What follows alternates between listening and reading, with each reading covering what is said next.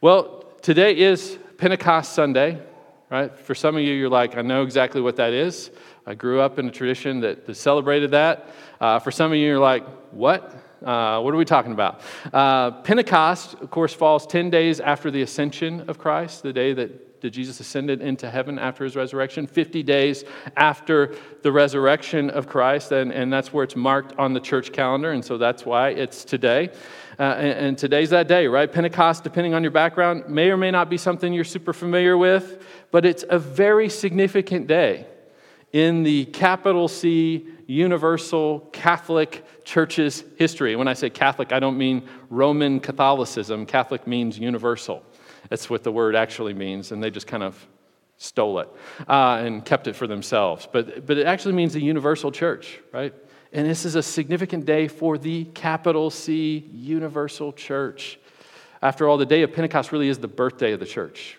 It's the inauguration of the church. There is no church before the day of Pentecost. That's where Jesus sends he fulfills his promise. He sends the Holy Spirit to empower and equip the church to take the gospel to the world, right? And send us on the mission that he has for us.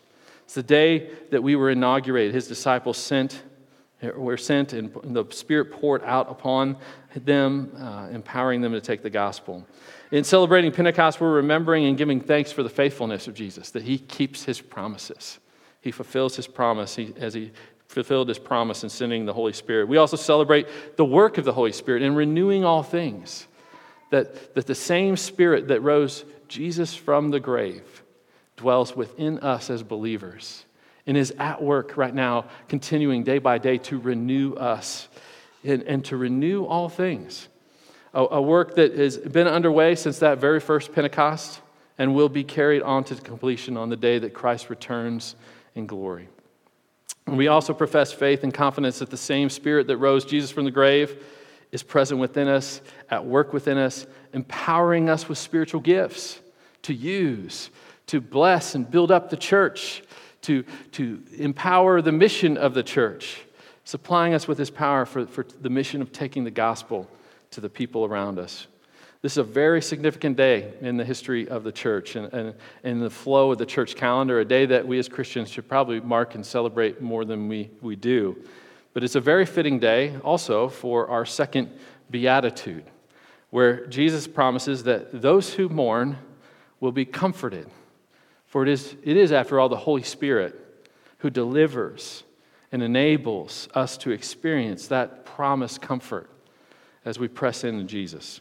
But let's take a look at our text today, Matthew chapter 5, verse 4. I invite you to turn there in your Bibles, and let's stand together for the reading of God's Word.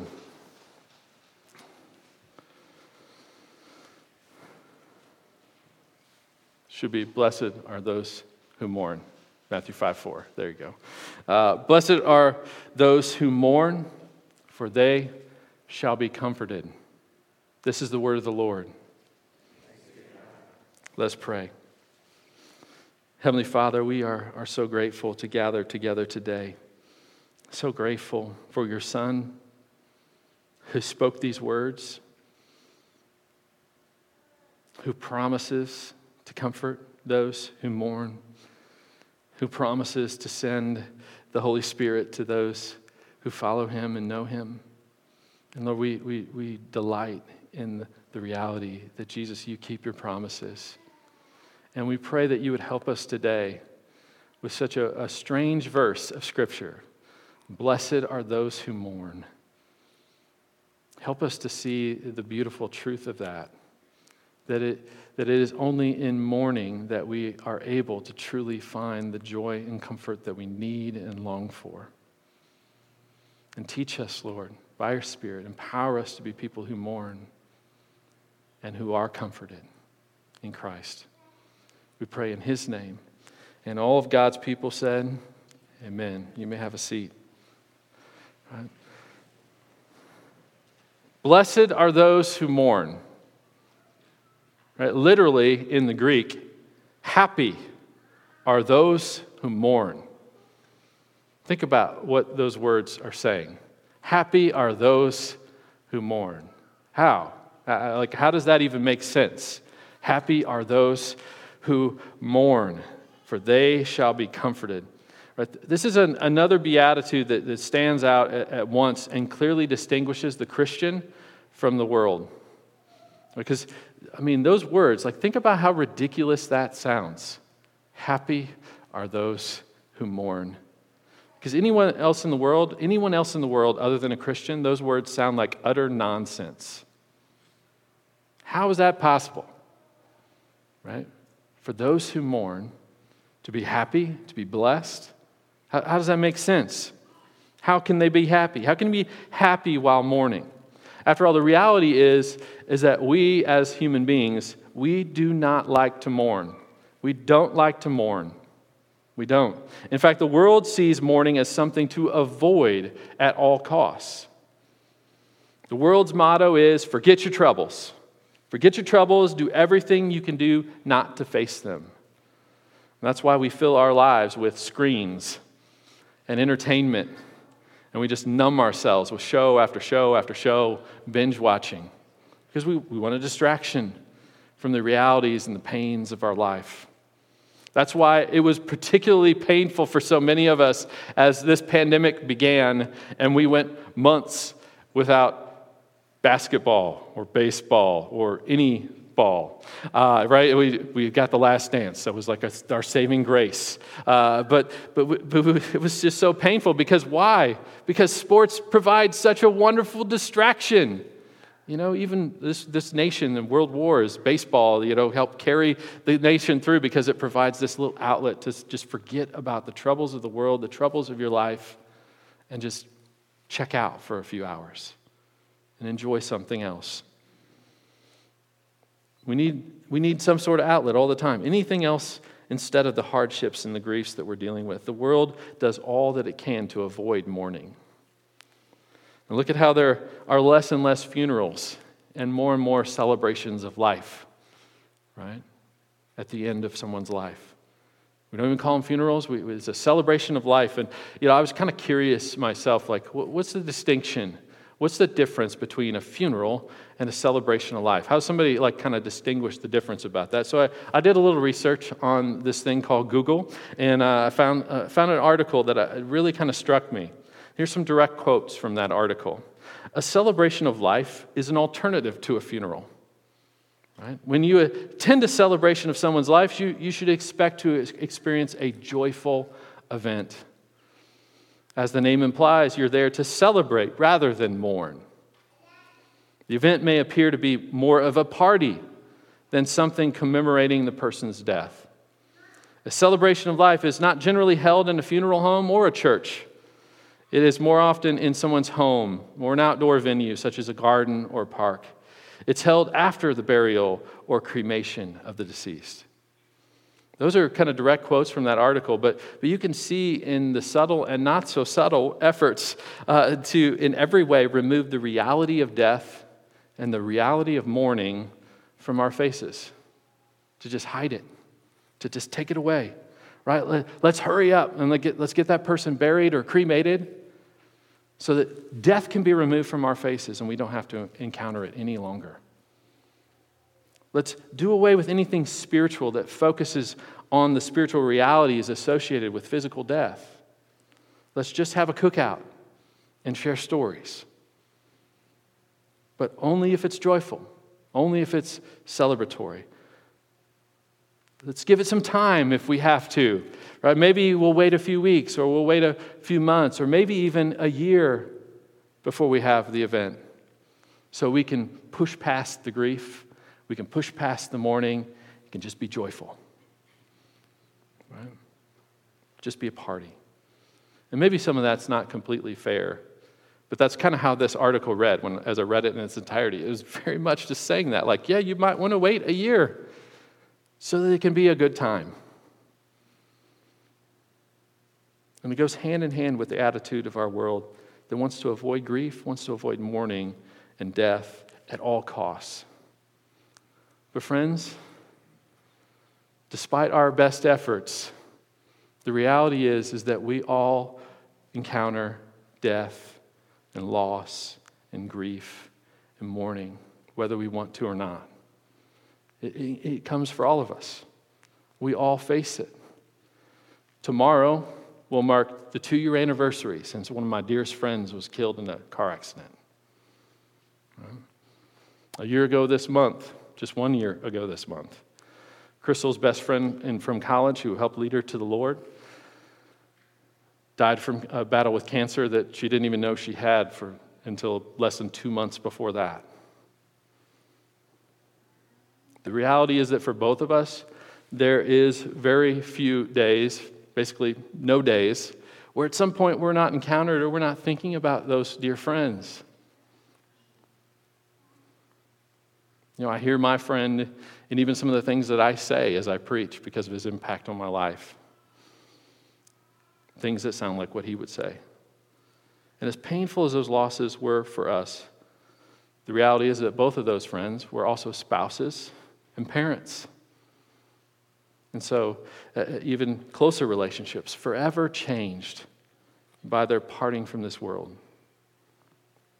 Death and grief are part of the human experience for every single one of us. You all have your stories. There are losses that we have walked through this year in so many of our lives around this room. And so much as the world would like, and we would like to avoid mourning, as much as we dislike it and we want to distract ourselves from it, it is inevitable for all of us. But we are not the only ones who mourn. Jesus also mourns. He also mourns. Hey, if you've never memorized a verse of Scripture in your life, I got a great one for you to start with. 2 words, right? John 11:35. Jesus wept. Jesus wept. He wept. It's kind of silly that it's a short, easy verse to memorize, but the meaning of that verse is profound. After all, the context of John 11, Jesus is at the tomb, the grave of his dear friend Lazarus, who just died 3 days ago. And at the tomb, Jesus wept. Jesus wept. He mourned. Jesus wept over Jerusalem as he approached the city on his way to his cross at the end of his ministry, the end of his earthly life. Luke 19:41. And when he drew near and saw the city, he wept over it. Jesus mourned. He didn't try to avoid it. He didn't try to distract himself from it with something else. But he actually leaned into it and he mourned. But how can we be happy about mourning? How does that make sense still? Blessed, happy are those who mourn. How? How's that possible? What can that mean? Blessed are those who mourn. It most certainly does not mean that we should be happy to mourn about the death of our loved ones. It doesn't mean that. It doesn't mean that we're supposed to put on fake smiles like so many times we think the Christian life is meant to be, right? You got to put on a fake smile. You got to be joyful all the time. It doesn't mean that we're supposed to put on fake smiles and say everything's great, when in reality, at the moment, our lives and our worlds are falling apart. That's not what it means to be happy are those who mourn. When you face death and grief and you are mourning, you are not happy. You are not happy. So what is Jesus talking about? Well, we must understand that the mourning he's speaking of here is a spiritual mourning. In the same way that being poor in spirit is not a reference to the balance in your bank account, right? The mourning Jesus is talking about here is entirely spiritual. It's entirely spiritual, and in one sense, it has nothing to do with our natural life in this world. As you dig deeper into the Beatitudes, each of these Beatitudes, you find that all of them, they're referencing spiritual conditions and attitudes. So it is that those who mourn in spirit that Jesus says are #blessed, right? They're the ones who are happy. And there's a specific type of spiritual mourning that Jesus has in mind that he's speaking of here. He's talking about mourning sin. Mourning sin. And that makes a lot of sense as you start to think about why it was that Jesus wept at Lazarus' tomb. Right? Do you remember the story of Lazarus? If you don't, I'm going to share it with you. But Jesus has given word while Lazarus is sick from his sisters, Mary and Martha, right? Come, and he needs you. You come and heal him, right? And Jesus waits,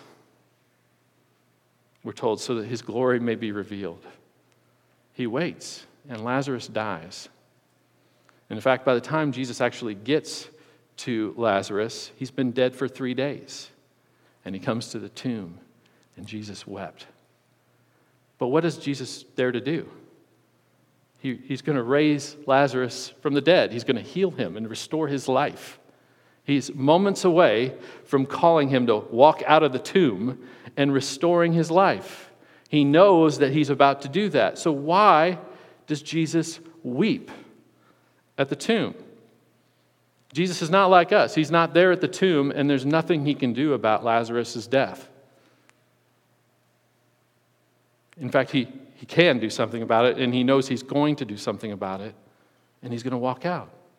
So why is Jesus weeping at his tomb? It's not because Lazarus is gone for good from this world.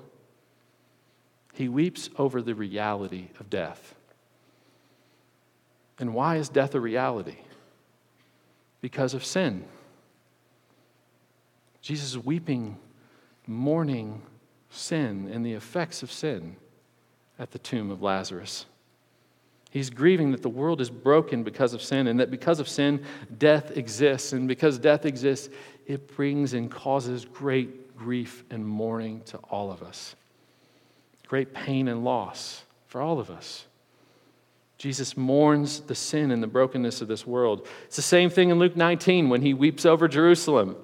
He weeps because of the brokenness caused by sin.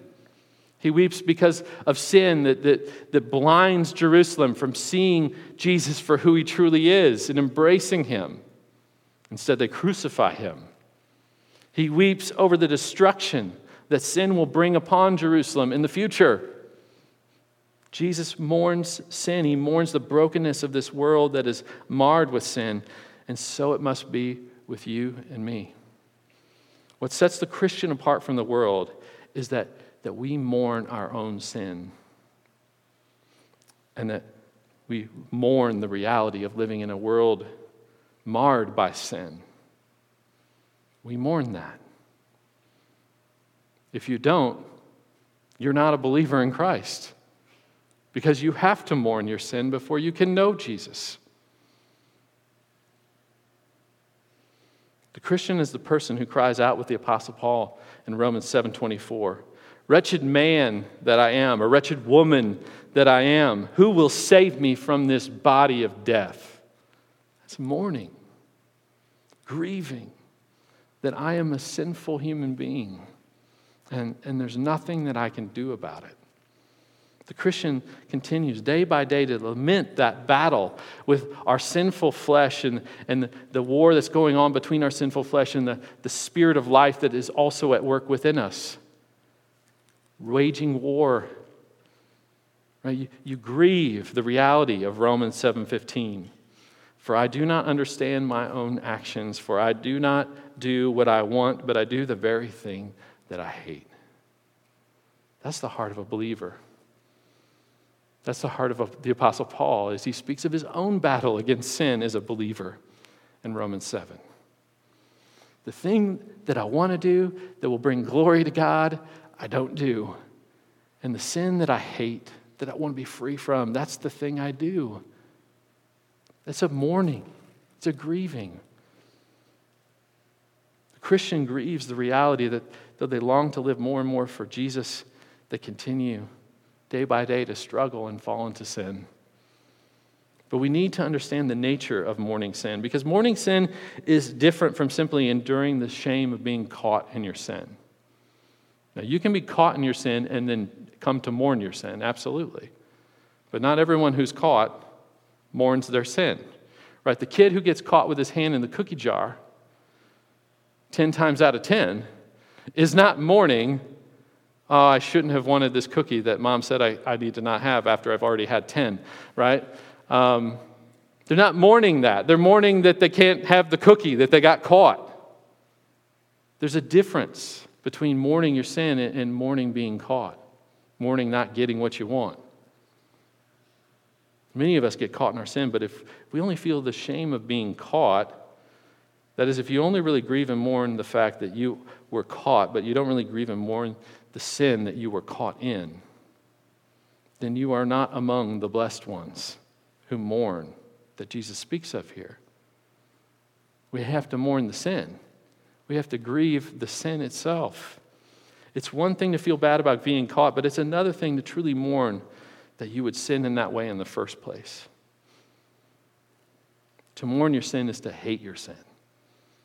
To hate that you would do that. To hate that your flesh drives you in that way. It's to agree with the Apostle Paul. I don't understand my own actions. I do the very thing I hate, and I don't do the thing that I want to do, which is to obey and glorify God. Who will save me from this body of death? Does that describe you today? Or are you content to give in to your sin so long as it can stay hidden out of the world's eyes? To mourn your sin is to long to see it put to death, whether you've been caught or not. To mourn your sin is to long to be free from sin completely, to long for that day when you will sin no more. To mourn your sin and the brokenness of this world is to, as Romans 8:23 discusses, to groan inwardly as you await eagerly the redemption of your bodies and your full adoption as God's children. That's what it means to mourn your sin. The Apostle Paul captures the heart of mourning sin in 2 Corinthians chapter 5, verses 2 and 4. He's speaking of living in these bodies. He calls our bodies a tent in these verses. For in this tent we groan, longing to put on our heavenly dwelling.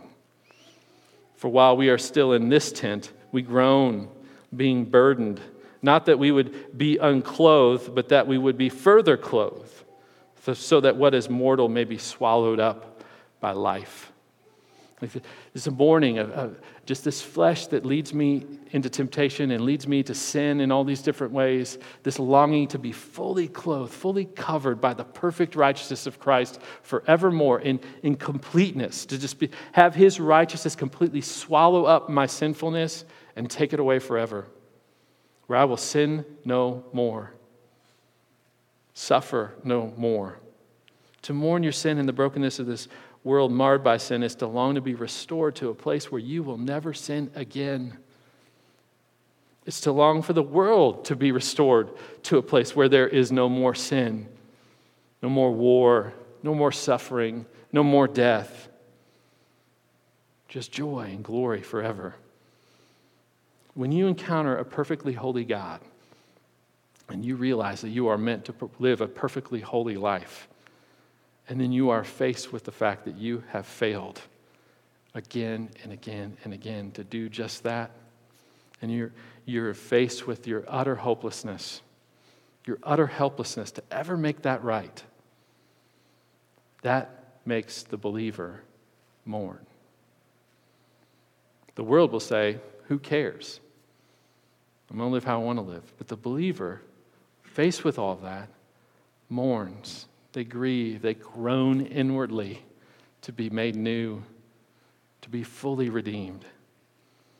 You mourn the fact that you're a sinner who can do nothing to make yourself right with God. The Christian recognizes this war that's going on within yourself between the sin you hate, the good you long to do, and how often it is that you choose to do what you hate over what you long to do, and you mourn.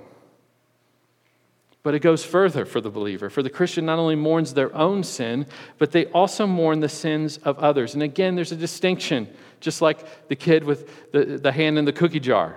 There's a distinction of what is actually mourning the sins of the world and what is just actually just judging and hating the people of the world who sin. Right? It's not mourning to judge and hate others in a like issuing condemnation kind of way.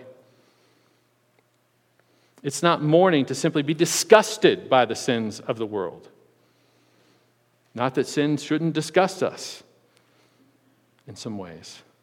But that's not mourning if we stop there. Jesus looks out at Jerusalem, not with disgust, but with compassion, with eyes of mercy, with a longing for Jerusalem to be redeemed and made whole, to have its eyes opened and awakened to truth and grace and glory and justice, to be restored. And our hearts are to be like His as we look out at this world filled with sin, to have eyes of compassion, eyes of mercy, hearts that long to see Bloomington, to see the world restored, set free from the law of sin and death, fully renewed and redeemed in every way, to see shalom, things as God intended them to be a reality.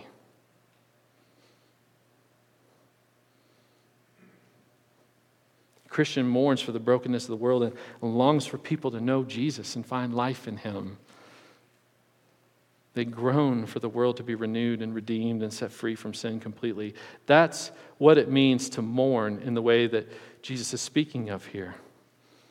But how is the one who mourns happy? How? Those who mourn their sin and the sins of the world are happy because they are on the road to finding comfort. Jesus says, happy are those who mourn. Like, that's the paradox. The question we're left with is how? How is that possible? The person who mourns their sin is a person who is about to repent. That's how. In fact, the person who mourns their sin is already repenting. That process has begun with that mourning of the sin. The person that the Holy Spirit leads to truly repent of their sin is a person who is being led to Jesus Christ. And in Jesus, despite their own hopelessness and helplessness to do anything about their sin, they find forgiveness. Grace upon grace upon grace. They find a gifted righteousness that they could never earn for themselves, and they're clothed in it. They're covered in it. The person who mourns and repents finds a Savior in Jesus who takes their condemnation for their sin in their place. Jesus suffered it on His cross as He died there. Their debt paid in full. That's how those who mourn their sin can be happy, because their sin is paid for in Christ. And so they find, instead of that Jesus secures their adoption as children of God, He sets them free from the law of sin and death, giving them not only forgiveness for all of their sins, past, present, and future, but promising to one day deliver them fully and completely from sin forever. Do you believe that? Is that where your hope is at today? When Christ returns, you will be glorified, right? In a resurrected body, your soul and your body reunited together in a glorified, resurrected body patterned after the resurrection body of Jesus Himself. And you'll be ushered into His kingdom, in the fullness of it, where there is no more sin, no more death, no more suffering. He will wipe every tear from our eyes. There will only be joy and glory forever. That's how those who mourn can be happy, because they're finding that hope that I have already been forgiven, and the day is coming when I will be set free completely, and I will not have this battle going on within me anymore. I'll be at one with Christ, at one with His people, in the fullness of His glory, in the fullness of His joy. That brings comfort. That's how those who mourn can be happy. They can be happy knowing that while here and now we mourn our sin in Christ, we have been forgiven and will one day fully be set free. The one who mourns is happy because they cry out, as Paul does in Romans 7, "Who will deliver me from this body of death?" And as Paul does in Romans 7, they can answer back, "Thanks be to God through Jesus Christ our Lord." That's who. He's the one who delivers me from this body of death. He has and He will in fullness do that. That's the personal comfort. That's the personal joy that comes for the one who mourns. But there's actually even more. There's not only personal comfort to be found in Christ, but when he comes again in glory, he will renew and restore all things. This earth will be renewed and restored. We groan now over the brokenness of the world, but when he comes again, I love how the Jesus Storybook Bible says it. All the sad things will come untrue. All the sad things will come untrue. All things will be set right again, and there will be nothing left to mourn. Ever. Sin, sickness, death will be no more. Every tear wiped from our eyes. There will only be joy. What a comfort that certain hope brings to the one who mourns. That means that this world of sin and death won't get the final word. And this is where it comes back full circle, where it's not really about mourning in this present life, the realities of death. Jesus isn't mourning Lazarus' death as much as he's mourning sin at the grave of Lazarus. But it comes back full circle because it applies then to our mourning of the physical realities of death in this world. Because this world of sin and death won't get the final word.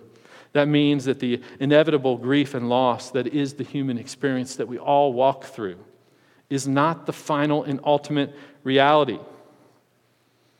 For the Christian, the funeral is not goodbye. It's so long, right? Until we meet again. And there will be glorious reunions awaiting those of us who are in Christ when Jesus brings the fullness of his kingdom. For those who mourn and find their comfort in Christ, death will not have the last word. That's how it makes sense to say, happy are those who mourn, for they will be comforted. The question we are left with is this. The question for you. Do you mourn your sin? Or do you only mourn when you get caught? Do you mourn the sin and the brokenness of this world? Or do you just shake your head in disgust? Do you have compassion and long for the world to be made new? Do you share the heart of Christ? Have you experienced his heart toward you in your sin? You see, Jesus not only mourned, he mourned to such an extent your sin that he willingly stepped in and suffered the penalty your sin deserved in your place. He stepped in and died. And he was raised in your place that you might find in him eternal comfort, eternal joy, even now as you grieve and mourn your failure to live for God. Blessed are those who mourn, for they will be comforted. And Jesus is inviting us to see the reality of our sin. He's inviting you to see the reality of your sin today, to see the sinfulness and brokenness of this world, and to mourn, to grieve, to groan over it, to see your utter inability to do anything about it, and yet long for it to be set right, and to do that while you put all of your hope, all of your trust in Jesus, who mourned over you, who mourned over your sin, who mourns over the sins of this world to the point that he came to do something about it. May you embrace mourning and find comfort and joy in Christ today. Let's pray. Heavenly Father, we pray that you would help us to share your heart by your Spirit and pour out your Spirit and enable us to see the reality of our sin and the brokenness of this world, and help us mourn. Help us to be a people who grieve. Help us to groan from the depths of our soul for forgiveness, for redemption, for life, and for this place, this world to be made new in your grace. And by your Spirit, help us to see that we have all of that in the person and work of your Son, Jesus Christ. Jesus, help us to find the comfort that we long for, the comfort we desperately need in you. Enable us to live as people of true joy in the midst of our mourning. People who have hearts of compassion, who help others find life and hope and joy in you as well. Pray all this in Jesus' name. Amen.